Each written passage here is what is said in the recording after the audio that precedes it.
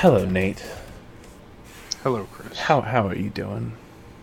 I'm a doing. You're doing? All right, cool. Well, hey, welcome to a very as opposed to the last month of podcasts or 2 months of podcasts, a very news heavy podcast. Very. But yeah, welcome to another episode of Space Time Talko. I am one of your hosts, Chris, aka Time Librito. And I am the other host, Nate, aka something about pots and tea. A tiny pot of tea. Mm-hmm. You can okay. We need to make sure you get the alternate title, a tiny pot of tea. Tiny pot of tea. It'll say the real thing. Don't worry. Animation magic. The fuck's going on? Animals. I say literally. But yeah. Hey, what's up, guys? It's the 5th. So hey, we're still within technically the first week of Pride. Happy Pride Month. Yes, we are. Raise your hand if you're not a straight. Haha, dirty straight. No, I can't get the tiny little hand raise inside the camera. It's Yeah, okay. Yeah, Nate, what you we're gonna change things up since we've been doing news first since it's such tinies. What have you been watching / reading? well, we'll start with the stuff that we're not going to talk probably much about. Then we'll get into the stuff that we're going to probably talk a lot about. As far as reading this week, the only sort of new thing on my table was picking up Banner of War Part 3. For those of you who don't know or not involved in comics, there was a very good run of the Hulk done previously, where Banner sort of builds this mine palace inside of Hulk and turns Hulk into a kind of starship that he can pilot. He traps the Hulk psyche in an engine room where he makes him fight these ever-increasing threats to sort of power him up as he goes. But Banner is very much in control of the outside Hulk, the actual physical body of Hulk. There's also a third personality inside that's unbeknownst to us during this comic run for a little while, up until we get to, I believe, issue 5 or 6, that actually takes the image of Betty inside of Banner's mind and whispers things to him and provokes him constantly. We find out that that's Hulk's Hulk Titan. So, very cool run. Fucking Highly comics, man. recommend. Well, now we're on to Banner of War, and this is very much a Hulk versus Thor kind of thing. They fought in comic books in the past. It's always been pretty epic when they fought.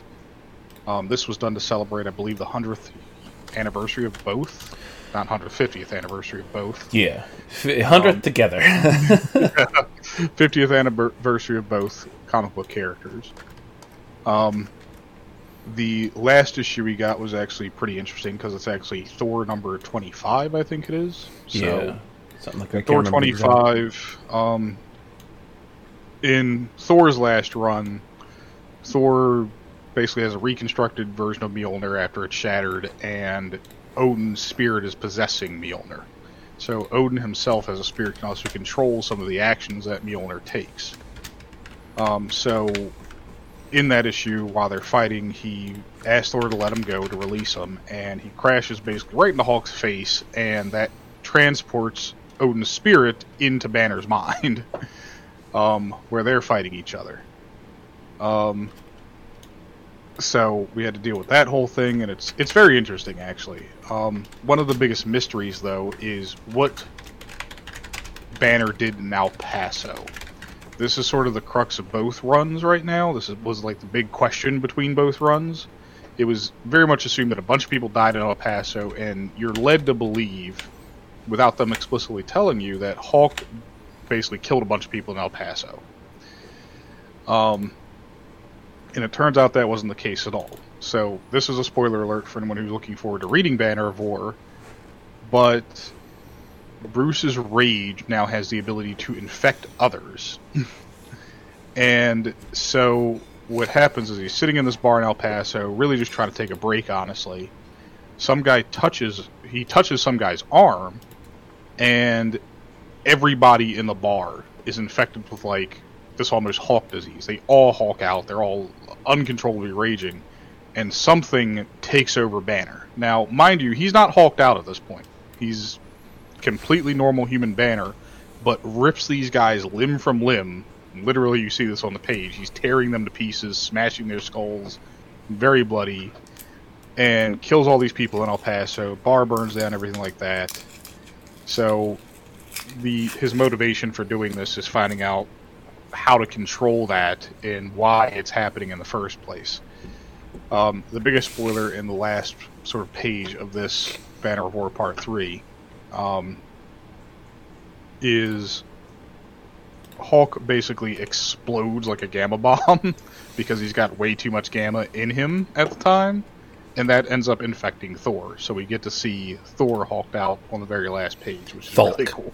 It's just Thulk. So they write Thor Smash on the page, actually. So yes, we get to see this sort of new side of Hulk, a new side of Thor, and we get to see some new strange things going on with Hulk's ability and persona. So it's a very much more... The story itself is very much more driven by Banner's trauma as a child that led him to becoming the Hulk in the first place. So it's less of, okay, we've got a big green guy and let's go and beat up. Let's have him go beat up a bunch of people, which it very much is, but it's also an exploration of Banner and Hulk's connection to one another and how that affects the people around them. So that's all I've got right now. Yeah, I gotta just start reading my comics. I'm so far behind on everything. It's one of those things, like, I have all that. I have everything that you were just talking about. I haven't read any of it, but I'm okay with knowing it, because it's also, for me, the main reason I picked up the entire run of Hulk right now is because of the artist. That has nothing to do with the story. I just hope that I'm also going to enjoy the story. It's kind of why I ended up getting sucked into the last run of Amazing Spider-Man. I can't remember his name right now. Ryan Ottley. That's it. Boom. Guy. He's the main artist for currently Hulk. Previously, one of the main artists of Amazing Spider-Man, but most well known for Invincible. Which, goddamn, people are ready for that to come back too. I'm sure they are. Oh, yeah. What? I won't spoil anything for anybody, but the second arc of Invincible kind of sucks. I wonder if they're going to change things. I hope so. I mean, because they already changed some things with, like, Seth Rogen's character. Al? Isn't it Al the alien? Al, yes. Alan the alien. Alan, yeah. Yeah, I don't know. We could see a whole lot of things. I want to say things, but I can't because of the fact that this is new content for other people. Even though the comic has been done for years, I'm not going to spoil anything. We don't have any spoiler warning for that setup, so I'm not going to. I can't get into specifics, but they do weird things with Omni-Man that I don't like. They do weird things with everybody. There's a whole story arc that people are worried that they're going to, and this is years down the road if they ever get to, like, end game stuff. But yeah, goddamn. So, okay, still on I didn't put it in here, still on my isekai bullshit.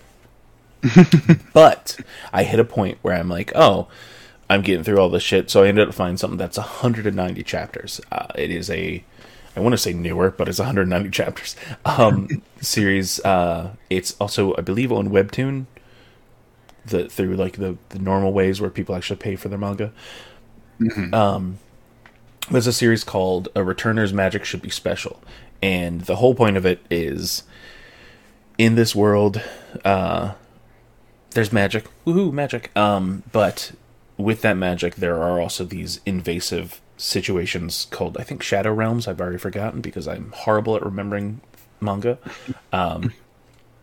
Basically, they are at the end game. They defeat the final boss. They're like, good, we saved the world.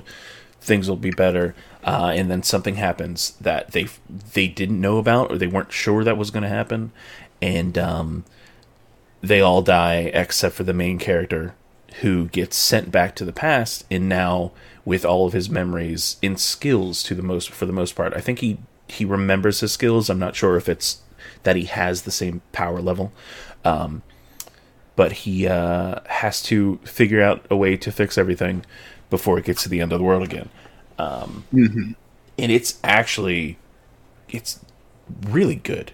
It pulls on your heartstrings a little bit, because there are certain things, like certain characters that he has grown in, like as friendships and these relationships with the future versions of them, that he knows he has to prevent their death and knows what's coming for them for the most part. I think it's technically in season 4. It's either 4 or 5 in the way that they've broken down the storylines.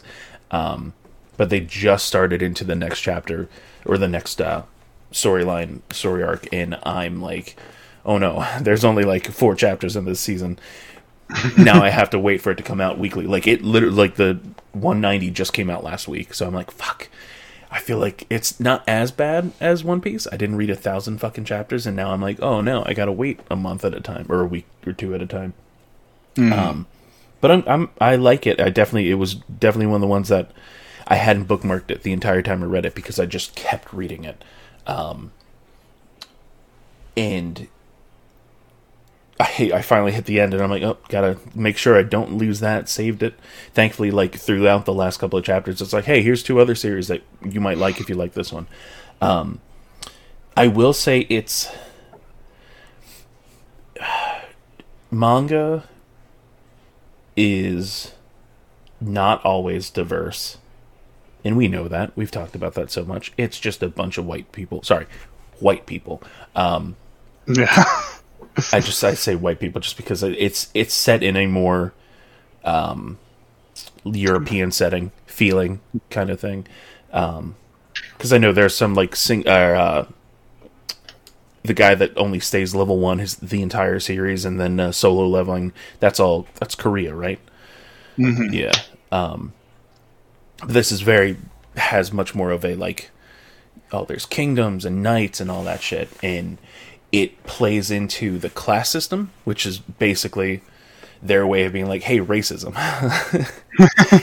Everybody's exactly the same race. Oh, you know what? No, there's barbarian race that are the not white looking people. I forgot about that. Of course. Yeah, you know. God damn. But it plays into the whole like, oh, commoners can't be powerful. We look down on commoners. And it turns out a big part of that is because the commoners at one point started a revolution and murdered a shit ton of nobles. And I'm like, fuck yeah. Listen.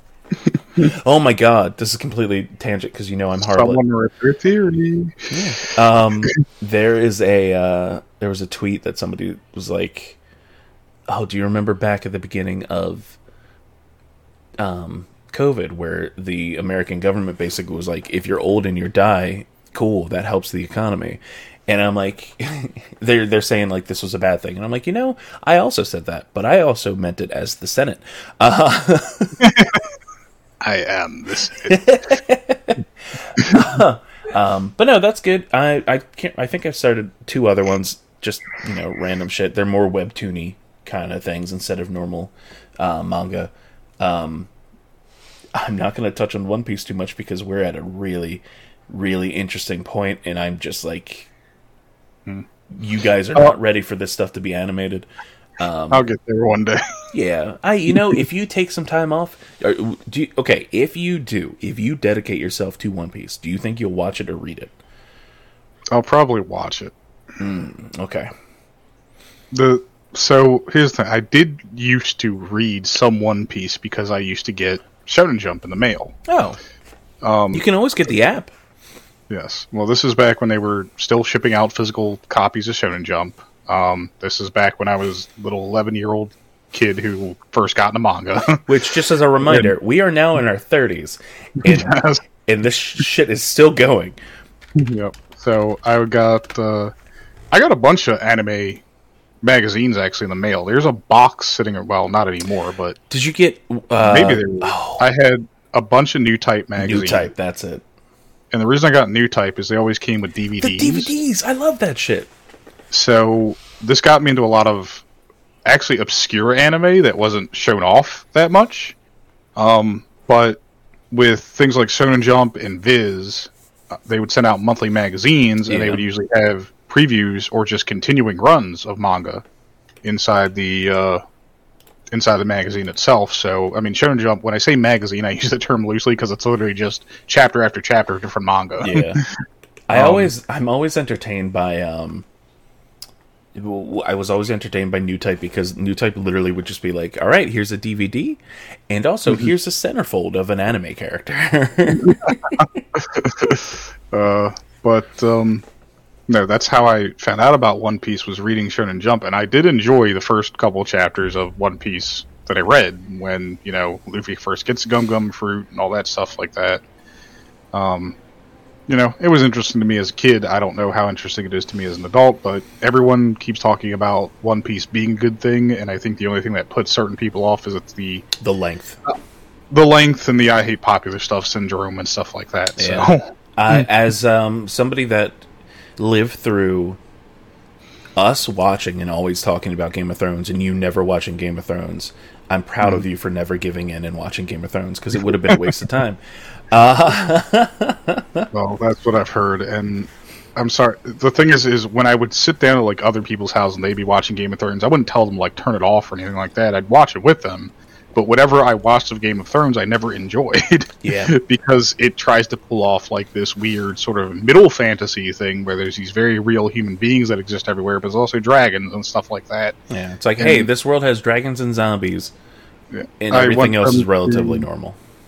I would rather be in a setting like Lord of the Rings where they just go all in with it. Yeah. Like, this is high fantasy. Or a setting like Skyrim. Or even a setting that's just no fantasy at all. This is just a medieval setting. Yeah. Like, I'd rather have that than have something that tries to walk a line somewhere between the two. While we're talking about some, like, medieval fantasy kind of stuff, I'm going to put a pin in that, because we're definitely coming back to that by the end of this podcast. Future spoilers. Woo! So you have not watched anything of Stranger Things for part 1, correct? No, I have not. All right, so I'm not going to go into super spoilers. What I will talk about is that I personally am really, really, really enjoying this season. This is... So me personally, like, season 1, great. Season 2, super forgettable. I don't remember anything that happened in season 2. I think Max was introduced. Yeah, Max was introduced, and they wore Ghostbusters outfits. Season 3, the monster design, I absolutely loved. The storyline was okay and good, but because of the characters of the monster design and the way they handled that, I loved it. This season... aside from one single plot line, I fucking love this season. I think this is fantastic, and I cannot wait for the next half of the series. Unfortunately, it's part 1 is 7 episodes, part 2 is 9 episodes. I'm mad that they didn't even split, but episode 7 is a really good cutoff point for where we are. These episodes are long. The last episode was almost 2 hours long. From what I heard, the final episode of the season is 2.5 hours long.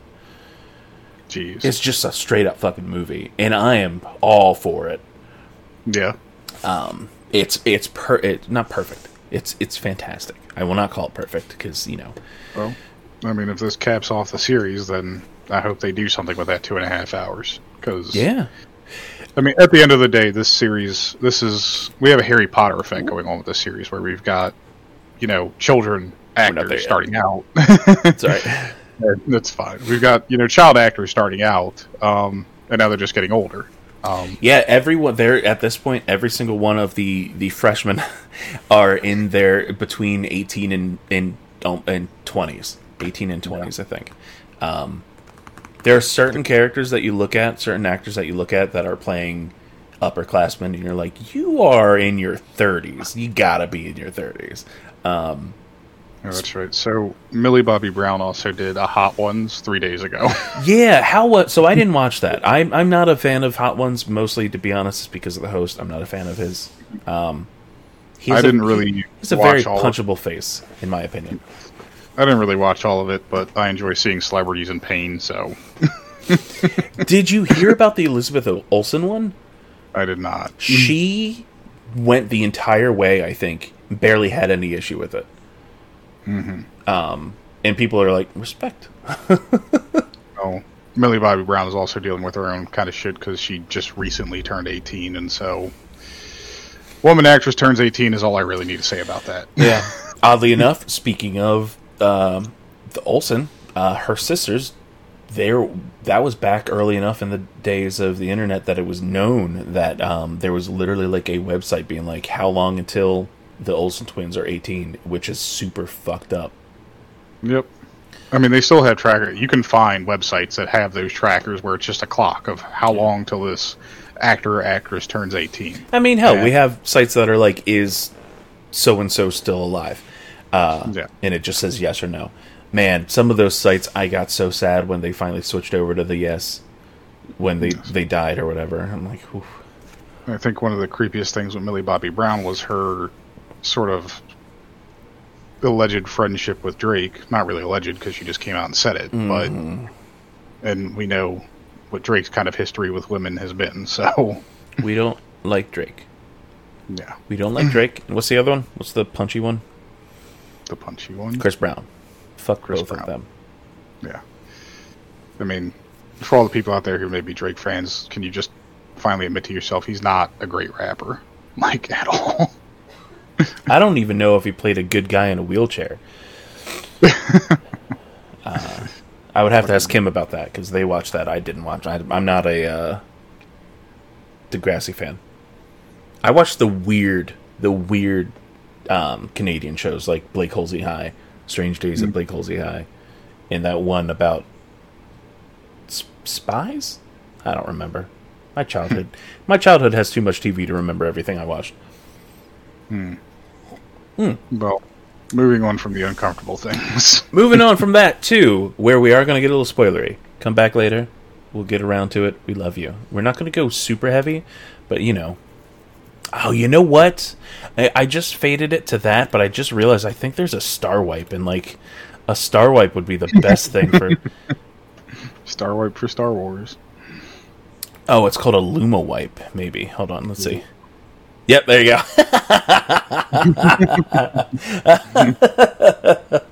We're in Kenobi territory now. Spoiler territory. So yeah, it's so weird. It's only been 2 weeks and we're already halfway through the season. That's what happens when they drop 2 episodes in one day. Not even. It was like within a week, because Friday was 2 episodes and then that Wednesday was the next episode. But yeah, we're halfway through Kenobi, which makes sense since in the 3rd episode, spoilers, guess what? Oh, that's right. Our guy, I was going to circle it with my mouse, but you can't see that and neither can the stream. We already got our first interaction between Obi-Wan and Anakin, a.k.a. Darth Vader.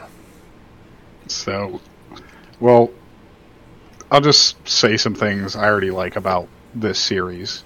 Okay, can we agree, before we go too far, can we agree the best part of this entire series so far is little Leia?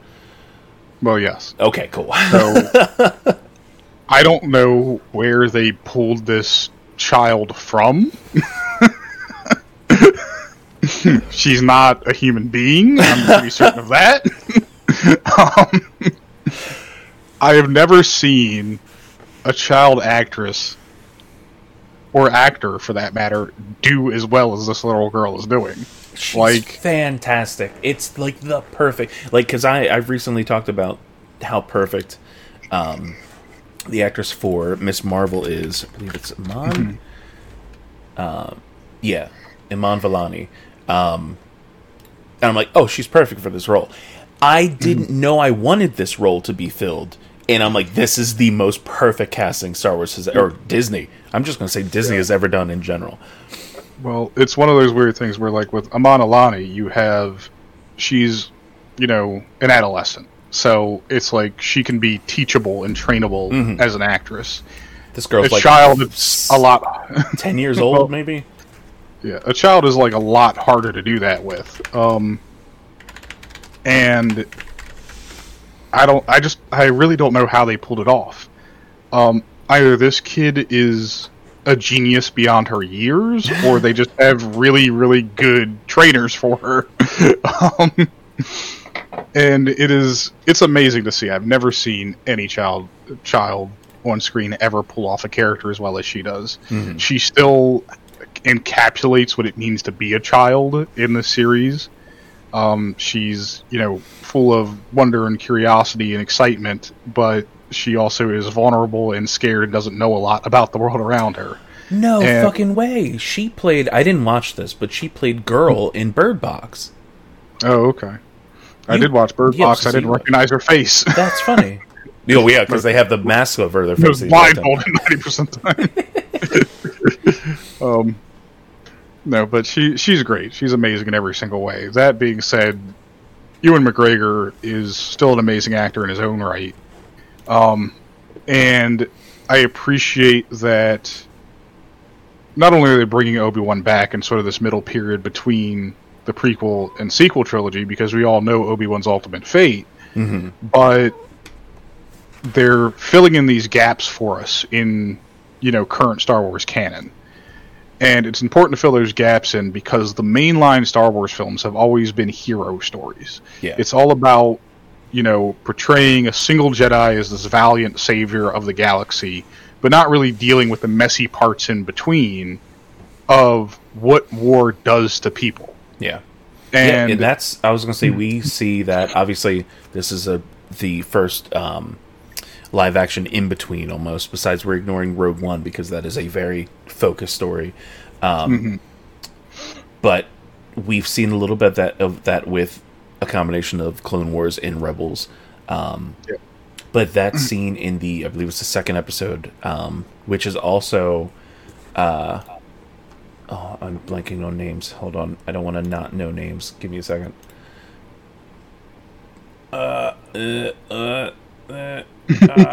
No. Why can't this be easier to find? Hold on. Boba Fett actor. It's Tamora Morrison. Mm-hmm. He has played the clones, or the Jango Fett, since the prequel series.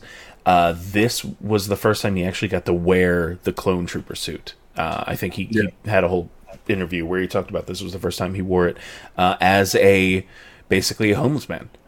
They portray it as, hey, he doesn't have anything. The Empire ejected all of them from their troops and replaced them with people that decided to join up. Well, that's sort of the important part, is it's a homeless veteran in the Star Wars universe, right? And the clones up until Episode 3 were, at least in the eyes of the Republic, right? They were valiant, noble soldiers charged with protecting the Republic. Yeah. And then we see this sort of transition period in, that relates to real life, is after a war, what do you do with the soldiers who fought it? And the answer for Star Wars is you discard them and you replace them with new soldiers. Yeah. So we're learning, even through things like we've seen Rebels, we've seen Clone Wars, and we've seen, iterations of clone troopers sort of going out and doing their own thing in the galaxy. But we've never seen one who, is still trying in his own way to be loyal to the war that he fought, but he's got no place in the world anymore. Yeah.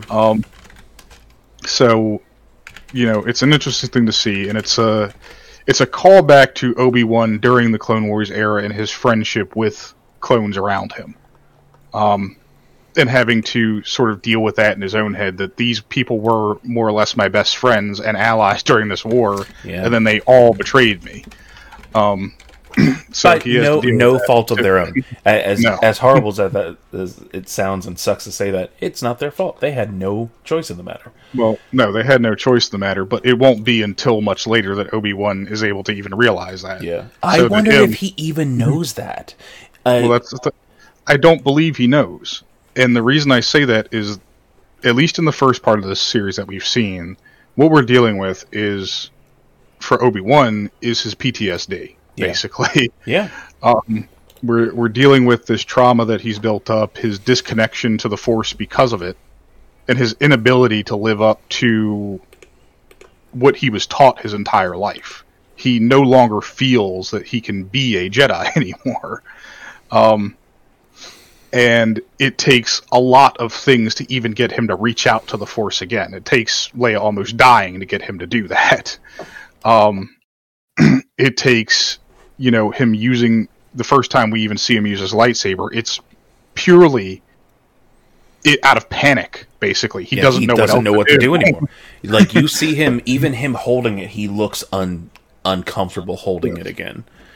And that scene in and of itself is interesting, because if you dig deep into Star Wars lore and extended universe stuff, is Obi-Wan is a master of, I believe it's Form 2 of lightsaber combat called Soresu, but he also mastered, or at least came close to mastering, all other 7 forms of lightsaber combat. Oh shit, I had no idea about that. Well, he's the one in the lore who wrote the book on lightsaber combat for future generations. So Soresu is defensive form. Yes. Sorry, well, it's a defensive form. He's a master of defending, wearing an opponent out, and looking for an opening. This is sort of one of the reasons he was able to beat Grievous, who had slain tons of Jedi before. He was literally coming at him with 4 lightsabers at one time. Yes. So he's a master of this defensive form of combat. Anakin, or Vader at this point, on the other hand, is a master of Form 6, I believe, or Form 5, called Jem-So, which is a very offensive form of lightsaber combat. It's basically just trying to beat your opponent to death with a lightsaber. I'm starting to realize that I feel like the different breath techniques from Demon Slayer are just Jedi lightsaber forms. They basically are. But yeah, his lightsaber form is very heavy-handed. It's about battering your opponent, attacking them with very heavy hits and parries to throw them off balance, things like that. And so we see that come through in this fight where Anakin at this point, what people don't know about Vader, is Vader's not as fast as, Anakin was or anything like that, but he is intensely more powerful. Yeah. That's something we got to see firsthand with the end scene of Rogue One. And then even with this, with just him, again, like you said, beating down on a out of training or out of practice Kenobi. Yes. And so what I noticed halfway through the fight is Vader's using one hand the entire time. I loved that. And I wonder, because he lost his hand before Kenobi then cut the rest of his limbs off, right? Yeah. And I'm like, is it the hand that he had, his remaining limb, basically? Was that the one limb that he used the most? I can't remember. I don't know. Kim wants to go through and rewatch the entirety of canon Star Wars, so I'll let you know later. I do know it's his right hand. I know that much, but yeah. He is completely destroying Obi-Wan in this fight. It's literally just him, like, it feels like he's just got one hand in the pocket being like, what's up? Oh, yeah. Well, I enjoy it as a thematic element as well, because it helps further cement Darth Vader sort of that horror movie villain. He's a scary, scary guy. And we get to see that come through. That being said, let's not forget the rest of the cast. Well, I was going to say, before we get away from the Vader scene, I will say just the fact that it's not he's straight up trying to murder him. He wants to inflict revenge pain, basically, where he stops him, he makes him lose his lightsaber, and literally drags him through fire as the first step in his revenge. But yeah, I was going to say, obviously we have so many returning cast members, just with the fact that the actor that played Uncle Owen, my mind is blanking on his name, and I'm not searching him because it's just Uncle Owen. We know he burns up later anyway. I'm so glad he got a moment to stand up to the Empire in this, though. Yeah, and I'm sure we'll get back around to him at some point. But obviously, the majority of the story is basically taking place with Leia being kidnapped by fucking Flea from Red Hot Chili Peppers, a.k.a. Donnie from the Wild Thornberries. And then... because, oh man, God, we're going to go into so many awesome characters. But the whole focus is obviously trying to get Leia back. Leia was the target because they knew that Leia had, or Organa had a connection to Kenobi. And they're basically just trying to flesh him out with, hey, guess what? It worked. I'm just going to just randomly throw in random people that, one, I hope we get more of. Mm. Kumail Nanjiani's character as basically actually a really good guy that's trying to make money off of being a good person. He is, in his own way, he is trying to help people, but he doesn't want to do it. You know, he makes some money. You got to make your money. Empire sucks. They're making it hard to work. They don't want to pay a livable wage. Sounds really familiar. But when we get to the second episode, we have Kenobi taken to him being like, hey, well, he's a Jedi. He's not a Jedi. He's a fucking, what's that word? My mind's blanking on the term. Swindler. He's a swindler. He's a con man. But it just plays the Kumail Nanjiani strengths as an actor anyway. I love He's him always so played much. The goofy but lovable guy. Yeah. So, man, that lucky... He's on that list of lucky nerds that now he's in the MCU and in Star Wars. yes.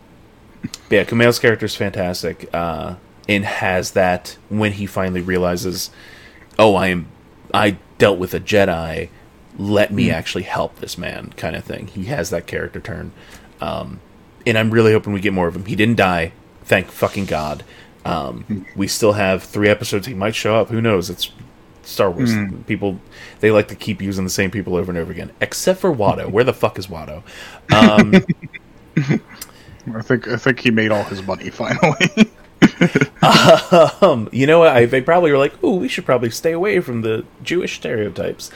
Yeah. It would be funny to me if Obi-Wan ever runs into Watto again. Hey, Kenobi!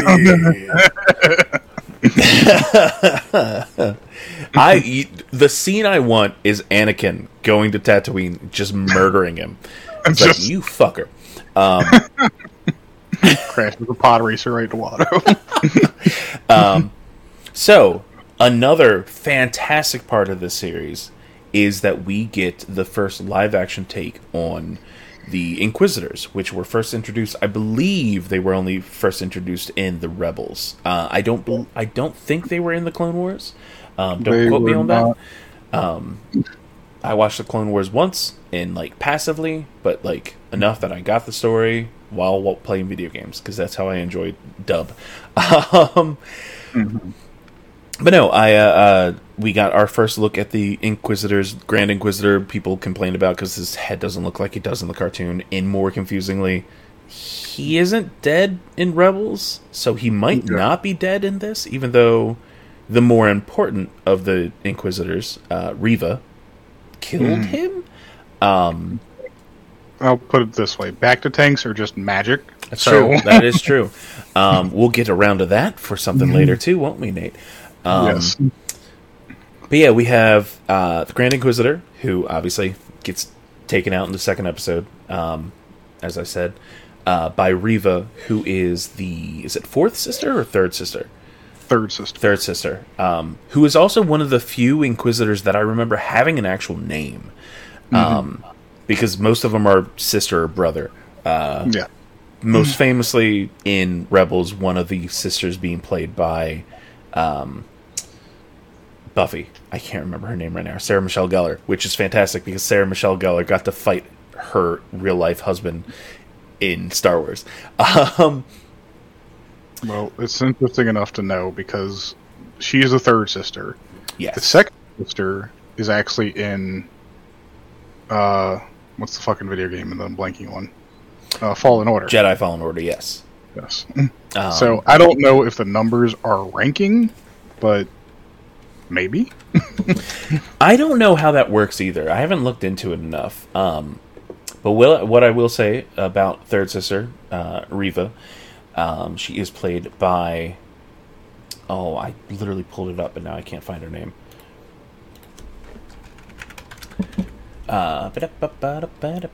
Moses Ingram, who, for the people that don't know, one, is the best friend in Queen's Gambit on Netflix. Highly recommend. Great show. Two, from Baltimore.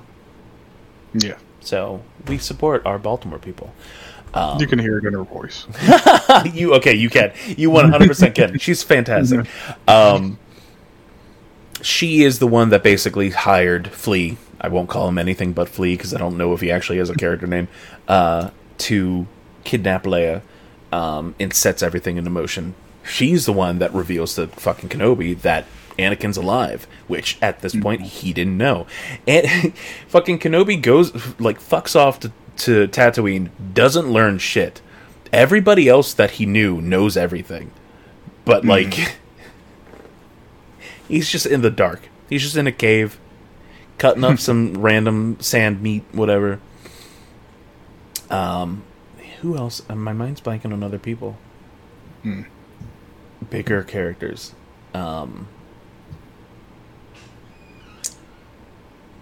What is her name? The actress from, again, Game of Thrones, you don't know her name, plays a fake Empire employee. I'm just calling them employees, because that's what they are. Well, she plays an Imperial officer. Again, a fake Imperial officer. Which is weird to me because... Yeah, I mean, Imperial officers always had their faces exposed, so, like, are stormtroopers just that dumb? Yes. Yes, they are. There's literally a scene in the 3rd episode where there are 4 of them sitting across from fucking Obi-Wan Kenobi, and they're like, we're looking for a Jedi. He's like, I have no idea what a Jedi looks like. He's like, oh, I mean, normally they look like exactly what you're wearing, but hey, we're stupid. They fucking bought the whole nickname thing when he accidentally calls her Leia. I'm like... That oh man. Like, the idea of Star Wars making the prequel trilogy make you feel things. Because there is good in the prequel trilogy. Overall, it's not the best. And we've accepted that, and we've moved on, because we got Clone Wars and Rebels out of it.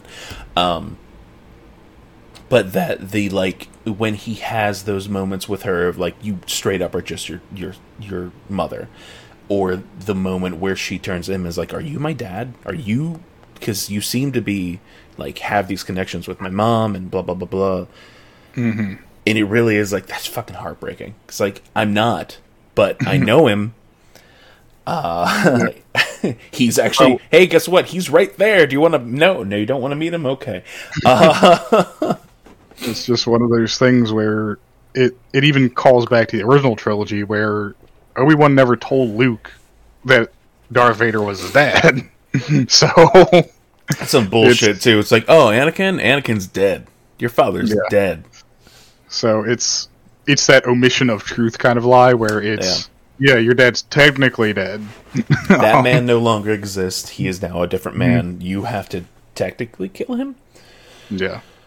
I mean, all that being said, if we go back to Reva as an Inquisitor, I think one of the best things that this series in particular does, shows the major flaw that the Empire has within it, is that everyone's ambition is rewarded to the point that the Empire will end up fighting itself. Yeah. So... And it's because, what people seem to forget, is the Empire is controlled by a Sith Lord. And the thing Sith Lords don't do is have friends. We forgot about one major thing. The entire series starts up during Order 66. We see younglings slain. We see Jedi protecting younglings to the end of, I think it's a group of 5 that survive. And it's pretty... Unless they're really fucking with us, one of them is definitely Reva. Oh, more than likely. Yeah, I mean, if they end up fucking with us and be like, we fucked with you. So there is part of me that is like, okay, by the end of this 6 episodes, there is a possibility of her turning. And I'd be okay with that. I mean, it's kind of shitty because it is then kind of following what happens in, I believe, the storyline to Battlefront 2 with Jameen. Oh, fuck. Oh, I can't remember her name. All I can remember is Battlefront, but yeah, Janita Vankar. Does that sound right? I think so. I'm trying to remember who did. That's right. It was Quinlan.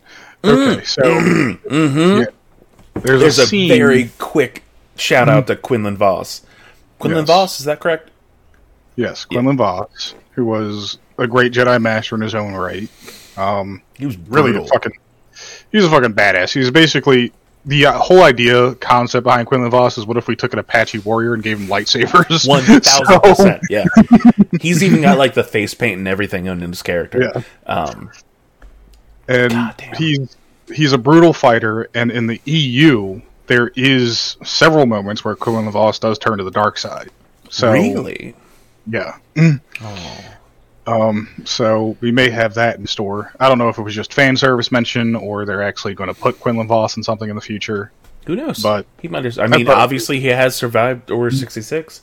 Man, can we just talk about, I love the clones. The clones were very, very good at their job. They, like, unlike the stormtroopers, were good at shooting. They could take things down. They were winning. Yeah. The fact that they couldn't kill all the Jedi, I'm like, all right, I'll give you a pass. They have magic powers. But yeah, there are a lot more Jedi around than I think anybody expected, which is good. We get more stories out of it. Wait, why are you that? Why did you go away? The reason the clones are the way they are is the Republic was focused on having a more elite army than anything else, where the Empire shifted to just strength of numbers. Yeah. Throw enough shit at the wall until you get results. And that's even there is a line with the Imperial officer who is the double agent where she says she joined up because she thought it was for the good of the people. And then obviously I like that we get that aspect of it. There are people that, obviously we are watching the events unfold in the original prequel trilogy. We get to see that the Empire was never good. The people don't know that. The people don't know how fucked up everything actually is. So they look at it as, hey, this could be the chance for a different world. As much as the Jedi is sort of a mystery to most people in the Star Wars galaxy, the Sith are a bigger mystery. And the reason why that is at the start of the Old Republic, nobody left really knew Sith existed. Yeah. The Sith by that point had completely fallen to disarray. And there were dark side users, there were dark Jedi still around, but no one truly claimed the title of Sith Lord anymore. It wasn't until Plagueis found Palpatine that the sort of idea of reestablishing a Sith Order began. And the entire reason we have Inquisitors instead of other apprentices or other Dark Jedi or other Sith is because of something Darth Bane had put in the Sith's sort of code about this rule of two thing. There's always a master, there's always an apprentice, and the apprentice should always be seeking a way to become more powerful and then take the master out. Yeah. The Sith have this sort of rule of strength thing. And so the idea is, okay, the apprentice kills the master, takes on a new apprentice, and so on and so forth. So the Inquisitors are dark side users, and some of them are even what you may call dark Jedi. And that's what brings it full circle back to Reva, is a lot of the Inquisitors are former Jedi. Yeah. And you actually learn, you learn a little bit in this, but specific story arcs in Rebels where you find out that the Inquisitors not only are hunting down the Jedi, but also trying to find any Force-sensitive people, mostly children, so they can indoctrinate them from a young age. Which, I mean, hey, it makes sense. Look at fucking the world. Yeah, so overall with the show, I'm loving it. I think we've talked about in general, Disney TV Star Wars has been great. I still wish we would have gotten an actual full season of Book of Boba Fett instead of Book of Boba Fett that turned into Mando 2.5. Yes. But I think this is great. I love, like we talked about, filling in the blanks, learning things in between. I also love the idea of, I would love by the end of this, they won't do it, but I would love by the end of this, Obi-Wan being like, fuck, I should have taken her, I should have trained her. Because, like, you always already see her, like, her just navigating the forest. She's capable as a child. Very intelligent as a child. She's not worried about going to get fucking power converters from Tashi Station. And I mean, that is one of those things where I guess technically you didn't need to, because she went on to be the greatest general in the rebel army. Well, I think it's this. We have her filling in. We know her role in the overall story. In the sequel trilogy, they kind of retcon that as, okay, well, at a certain point in her life, she did train with Luke to try to, learn some Jedi stuff, which isn't a totally bad thing in and of itself. No, and I'm pretty sure in the original, before it became legend, I'm pretty sure in the expanded universe that was a thing. Yes. I mean, she has to be Force sensitive. Not just because of who her father is, but because of we have that in Empire. I believe it's Empire, where she's like, oh, hey, he's dangling from the bottom of the fucking... Here's the trick that Star Wars likes to play on people with the Force, is that everyone is Force sensitive. It's just everyone has a different amount... The power level? Yes, they have a different amount of control over the Force itself. The reason why... Well, no, it's not about midichlorians, but the reason why people like Darth Vader and Sidious are so powerful is because the dark side is all about controlling the Force. It's not about recognizing the Force as this all-encompassing thing. It's about recognizing that, but then trying to basically subjugate it to your will. Jedi are more about, of course, letting the Force flow through you, not really trying to put your own influence on the Force, things like that. But the Jedi also have their own fuck-ups. The reason why we deal with the younglings so much is because what people have to understand about the way the Jedi Order was built is these children were basically abducted from their homes. Yeah. We even get a moment about Obi-Wan talking about the fact that he can't really remember his parents. He thinks he has a brother. Yes. Yeah. So they're abducted from their home. They're indoctrinated with this stuff their entire lives to basically become... by the time we get to the prequel trilogy, galactic policemen. And so they've dealt with that their entire lives, and then when Order 66 comes around, there's no adult Jedi left to train or protect the younglings anymore, at least as far as they're aware. Yeah. And the ones who do reconnect with Jedi Masters usually turn out to be Jedi or sort of follow their own path, like with Ahsoka. But... many of them feel abandoned, they feel lost, and the only thing they have a connection to, the only thing that protects them in those trying times, is the Force itself. So of course they're going to use it to do some pretty terrible shit during their lifetime, just out of necessity. Yeah. And that strengthens their connection to the dark side, and that's where we sort of get this idea that Reva may have been a youngling during Order 66 and is now an Inquisitor. Especially the idea of the need to appease Anakin, who she would know was a Jedi Master. Listen, at the time of the Inquisitors, being Grand Inquisitor is the closest thing you get to being an apprentice of Darth Vader. So it's the third in line. You don't get the best benefits or the best pay, but if anything happens, you might get that. That's the other thing. No one but Anakin really knows Palpatine is a Sith Lord. Anyway, they just see Palpatine as this great politician who established this empire to save the entire galaxy. That's what they believe. At this point, yeah, we haven't gotten to the evil, well-known evil kind of shit. No. But yeah, like I said, big fan, loving this. Excited to see the next couple of weeks. Awesome thing about this upcoming Wednesday, we get a twofer. We get a new Kenobi and the premiere episode of Ms. Marvel, which is, I think, the first time Disney's done that with Marvel in a Star Wars property going at the same time. I might be wrong. Either way, I'm fucking pumped. Well, with a streaming platform, they know people will watch them in their own order at whatever time they want, so they're not concerned about one series overriding another. Oh yeah, I'm waking up early and I'm watching Ms. Marvel immediately. But because I fucking forgot to put it on the list, Star Wars Celebration happened. Let me star wipe there for a second.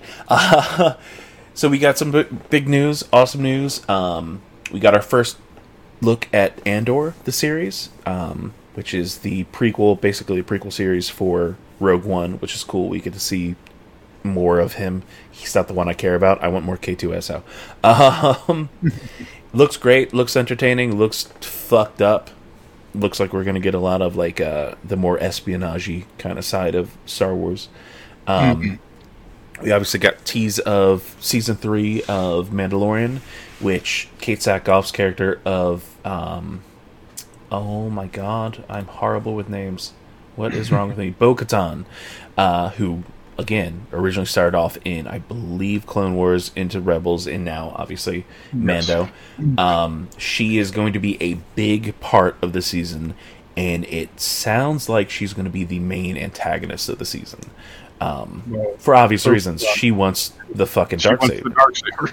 She wants to be the leader of Mandalore. Yeah. So I am really hopeful that we get to go back to Mandalore, and finally get that kind of shit going on, because I love that. Some of my favorite stuff of Clone Wars was the Mandalorian stuff. Oh yeah. Well, you got a history of this entire culture that just a cool character we remember from the original trilogy came from. Yeah.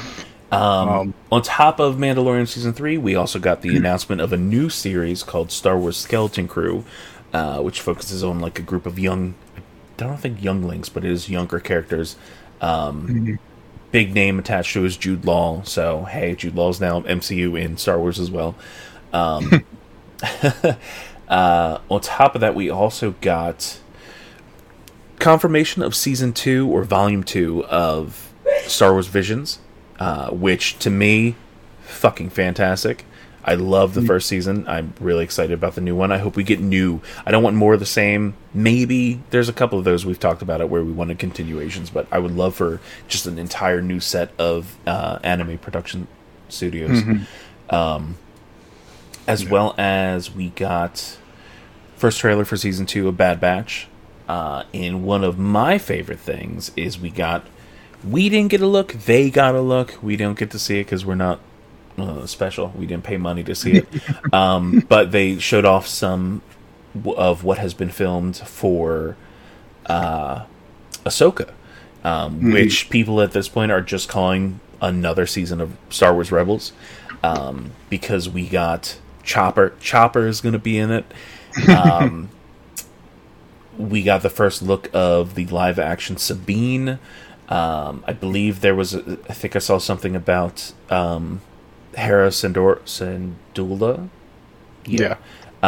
With her and Kanan's son, which, goddamn, that, when I read that, I'm like, oh, fuck.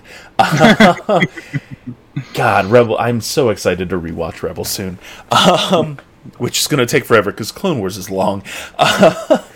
But no, I'm super fucking excited for all this shit. There's so much good Star Wars that's been announced. And, like, after this, obviously, I have faith in Disney Plus Star Wars. You've got 3 good series. Why not? I mean, I've said it before and I'll say it again. The move that Disney made to make this happen is giving Star Wars to people with the experience and the talent to make good stuff on screen, but also people who love the absolute fuck out of Star Wars. Yeah. Well, and that's the between Favreau and Filoni. Thank you, Filoni. Those two, I would trust the entirety of Star Wars to Filoni at this point. Like, make him the new George Lucas. Give him Kathleen Kennedy's position, or at least like let Kathleen Kennedy be in charge, and Dave Filoni does the Feige shit of putting it all together. I realize we've talked so much. I'm about to say fuck it and skip all of our game stuff, because we're already an hour in. But yeah, I'm so excited for everything that's coming down the line for Star Wars, especially because do you know what the next movie planned is? The next release date movie is planned. No, I do not. It's Taika Waititi's movie. Really? So the next Star Wars movie we get is Taika, and I can't fucking wait for whatever the fuck he's gonna make. Star Wars in Technicolor. It's gonna be incredible. Oh my god, if it looks like the animated Boba Fett stuff, I'd be all for it. If we get an animated Star Wars movie, awesome. Alright, so, since we do have a shit ton of news to go through, I'm going to say let's go quick through our gaming stuff. I personally haven't been playing much, obviously. Still trying to figure out the good balance between work and at-home stuff. But I did play a good bit of Soda Dungeon 2, which is a free-to-play, just one of those clicker games. It's relaxing. It's fun. You literally are like, hey, build up this bar, get heroes, fight the Dark Lord, rinse, repeat kind of shit. It's fun, free, right on Steam there for you. Another technically free, if you are a Game Pass subscriber, is Loot River, which think 2D Dark Souls-y, where your progression throughout the world is you are able to shift these floating platforms, and that can be used to, hey, your platform is on fire, but you can jump onto another platform full of enemies, have that fire lead onto that platform, jump onto another platform, and scoot away while they burn to death. One of the mechanics of the game. But it is very, like, I'd give it more of a Dead Cells kind of vibe because of the pixel style.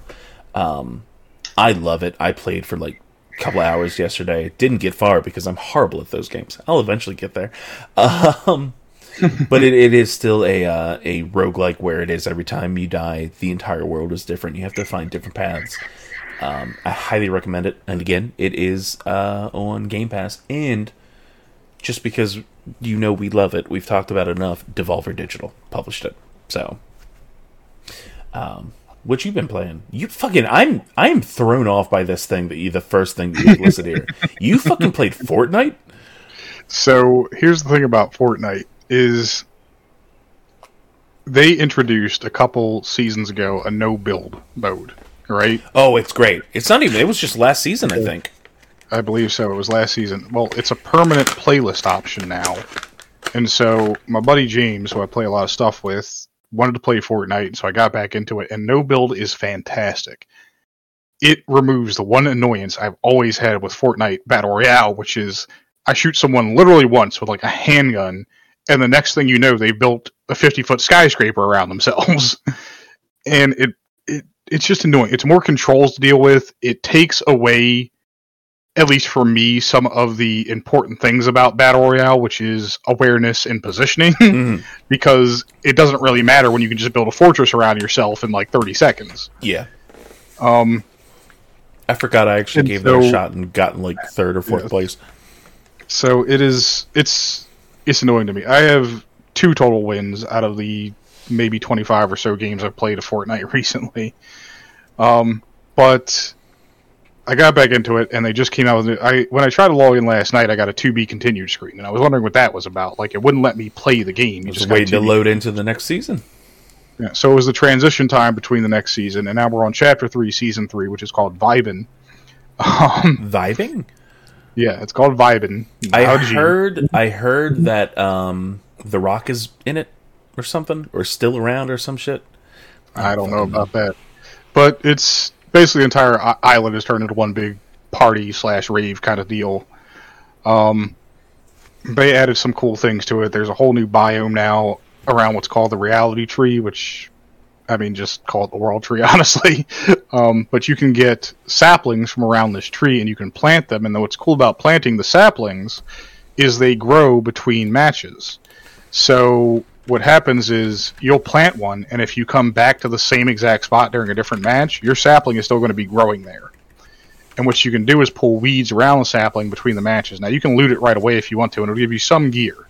But if you keep it growing between matches and keep weeding it, you can get all the way up to mythic gear from a sapling. So it incentivizes players to keep coming back and keep revisiting the same area over and over again between matches. They brought back one of the most fun vehicles in the game called the Baller, which is just imagine the sphere things from Jurassic World, but with a grappling hook attached to them.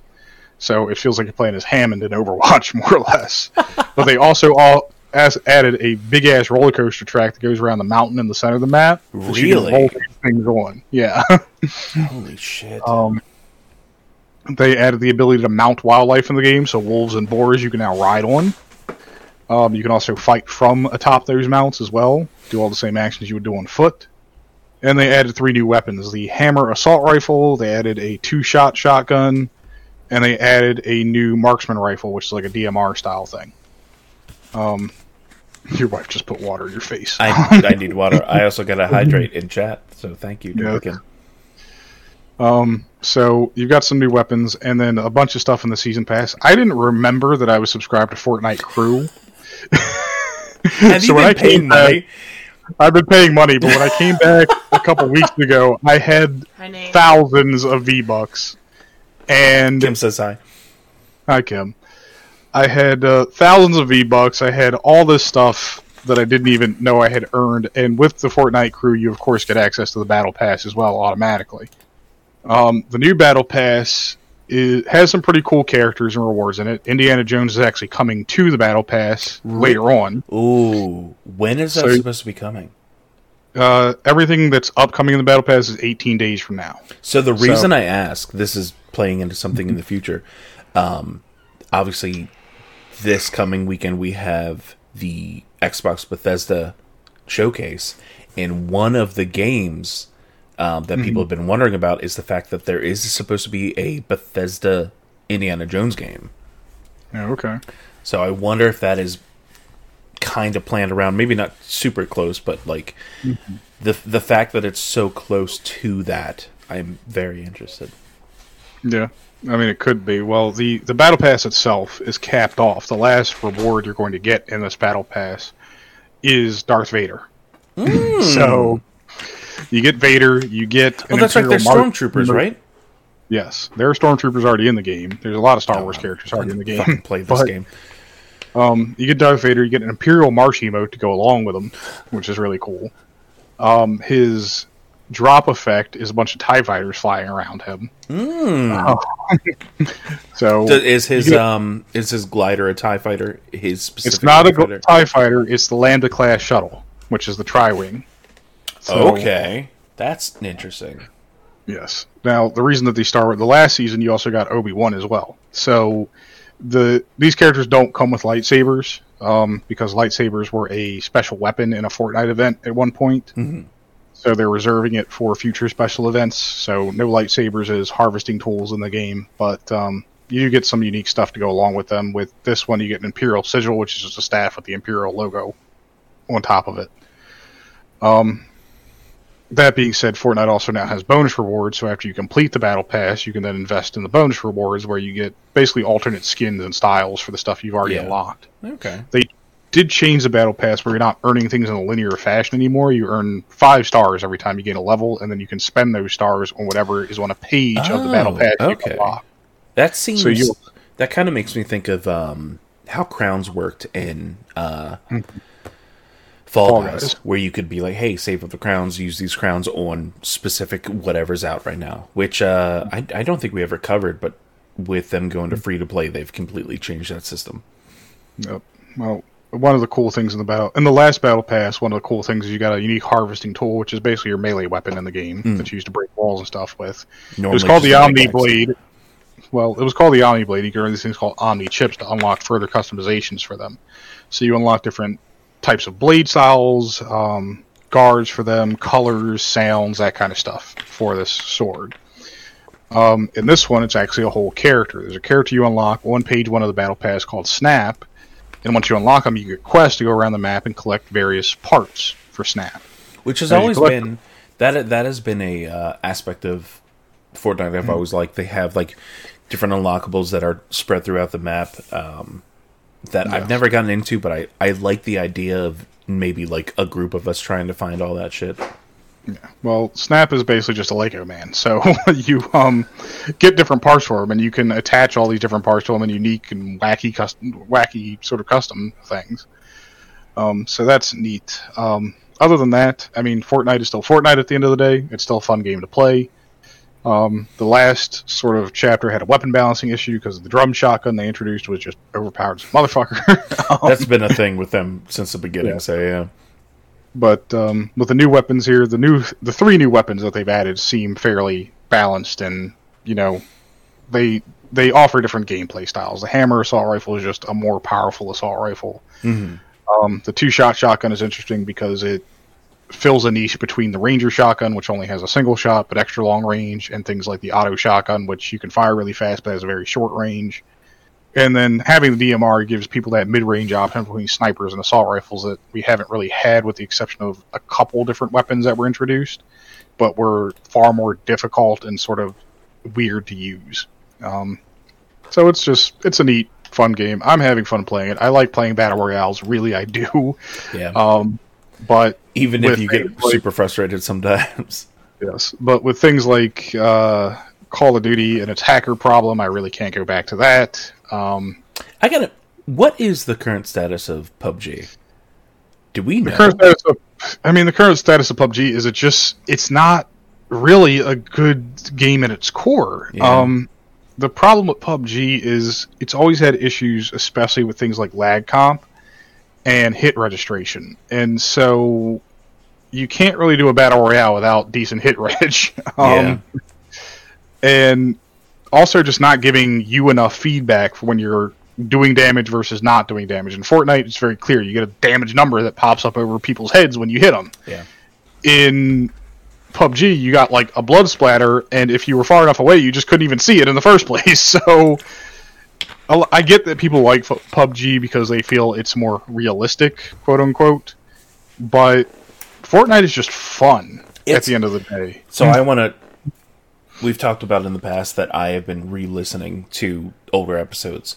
I recently listened to an episode where we were talking about the early beginnings of Fortnite, where people were starting to come after Fortnite to be like, oh, you're just copying PUBG. Then we went into the whole battle royale has been a thing for fucking forever, so shut up. But this was at a point where we were like, PUBG has this many users. Fortnite has this many users. PUBG is obviously winning out. This was so long ago that Fortnite was still under PUBG in popularity. And we all... Dave, let's be honest, it was Dave. Dave was very against Fortnite. And the fact that so much has changed since then, like in terms of the popularity of Fortnite. Fortnite has dropped, I'm sure, a little bit, but nowhere near as much as PUBG's fucking just dive off a cliff. And it's so funny to hear, like, oh, PUBG sucks now. Well, like I said, Fortnite is just a fun game, and it's fun in more ways than just being a decent battle royale game. I mean, there are times where, like, I'm sitting in a lobby with friends, and we've unlocked emotes, and we're having fun showing those off to each other and having fun doing them together. There's times where we're in a lobby, and, like, we're doing one emote, and then a random person just comes up and does the same thing in front of us, and so we're all just synced up. And you get these sort of unique sort of social moments when you're just kind of hanging out in the game that you don't get from games like PUBG. That being said, I can also see shit in Fortnite. PUBG falls into that everything's the same color. Everything is a shade of brown and gray in PUBG, and that's all you get. So it's the Gears of War logic. And Fortnite also doesn't make me pay... It does make me pay money, but it doesn't make me pay a ridiculous amount of money to unlock character customizations that I want. Yeah. PUBG very much got into loot box gambling kind of stuff, and even let people at a point sell their loot boxes to other people. So, oh my god, I didn't know that was a thing. It was becoming basically just a haven for people who wanted to gamble and find a way to make a quick buck off a video game. Yeah. But no, I'm enjoying it. I mean, forget everything in the past I may have said about Fortnite at this point. If you like Battle Royales, it's a game worth playing, especially on no-build mode.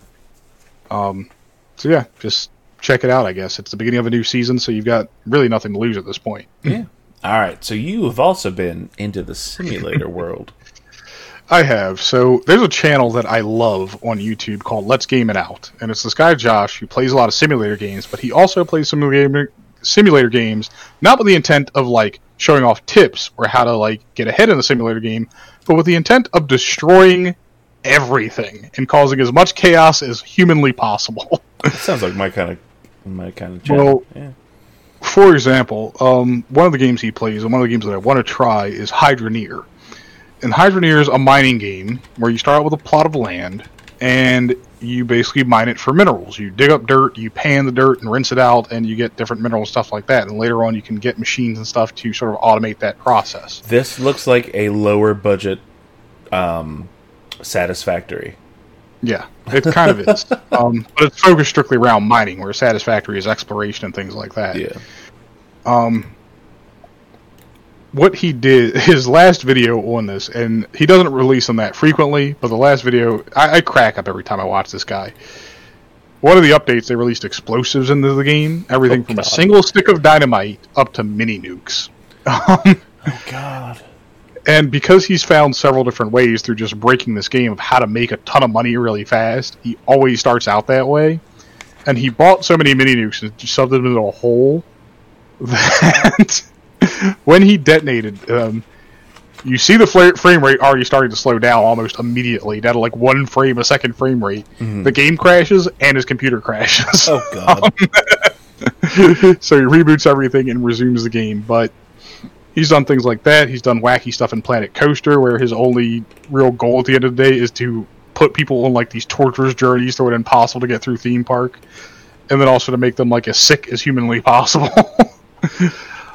So he's done things like that. He's just a hilarious guy. And the thing that I like about simulator games is I do like playing them the way they're meant to be played, but when I don't want to do that, I'll just save the game and just start wrecking shop in them. One of the ones I played that I didn't even expect to like is Farming Simulator 22. And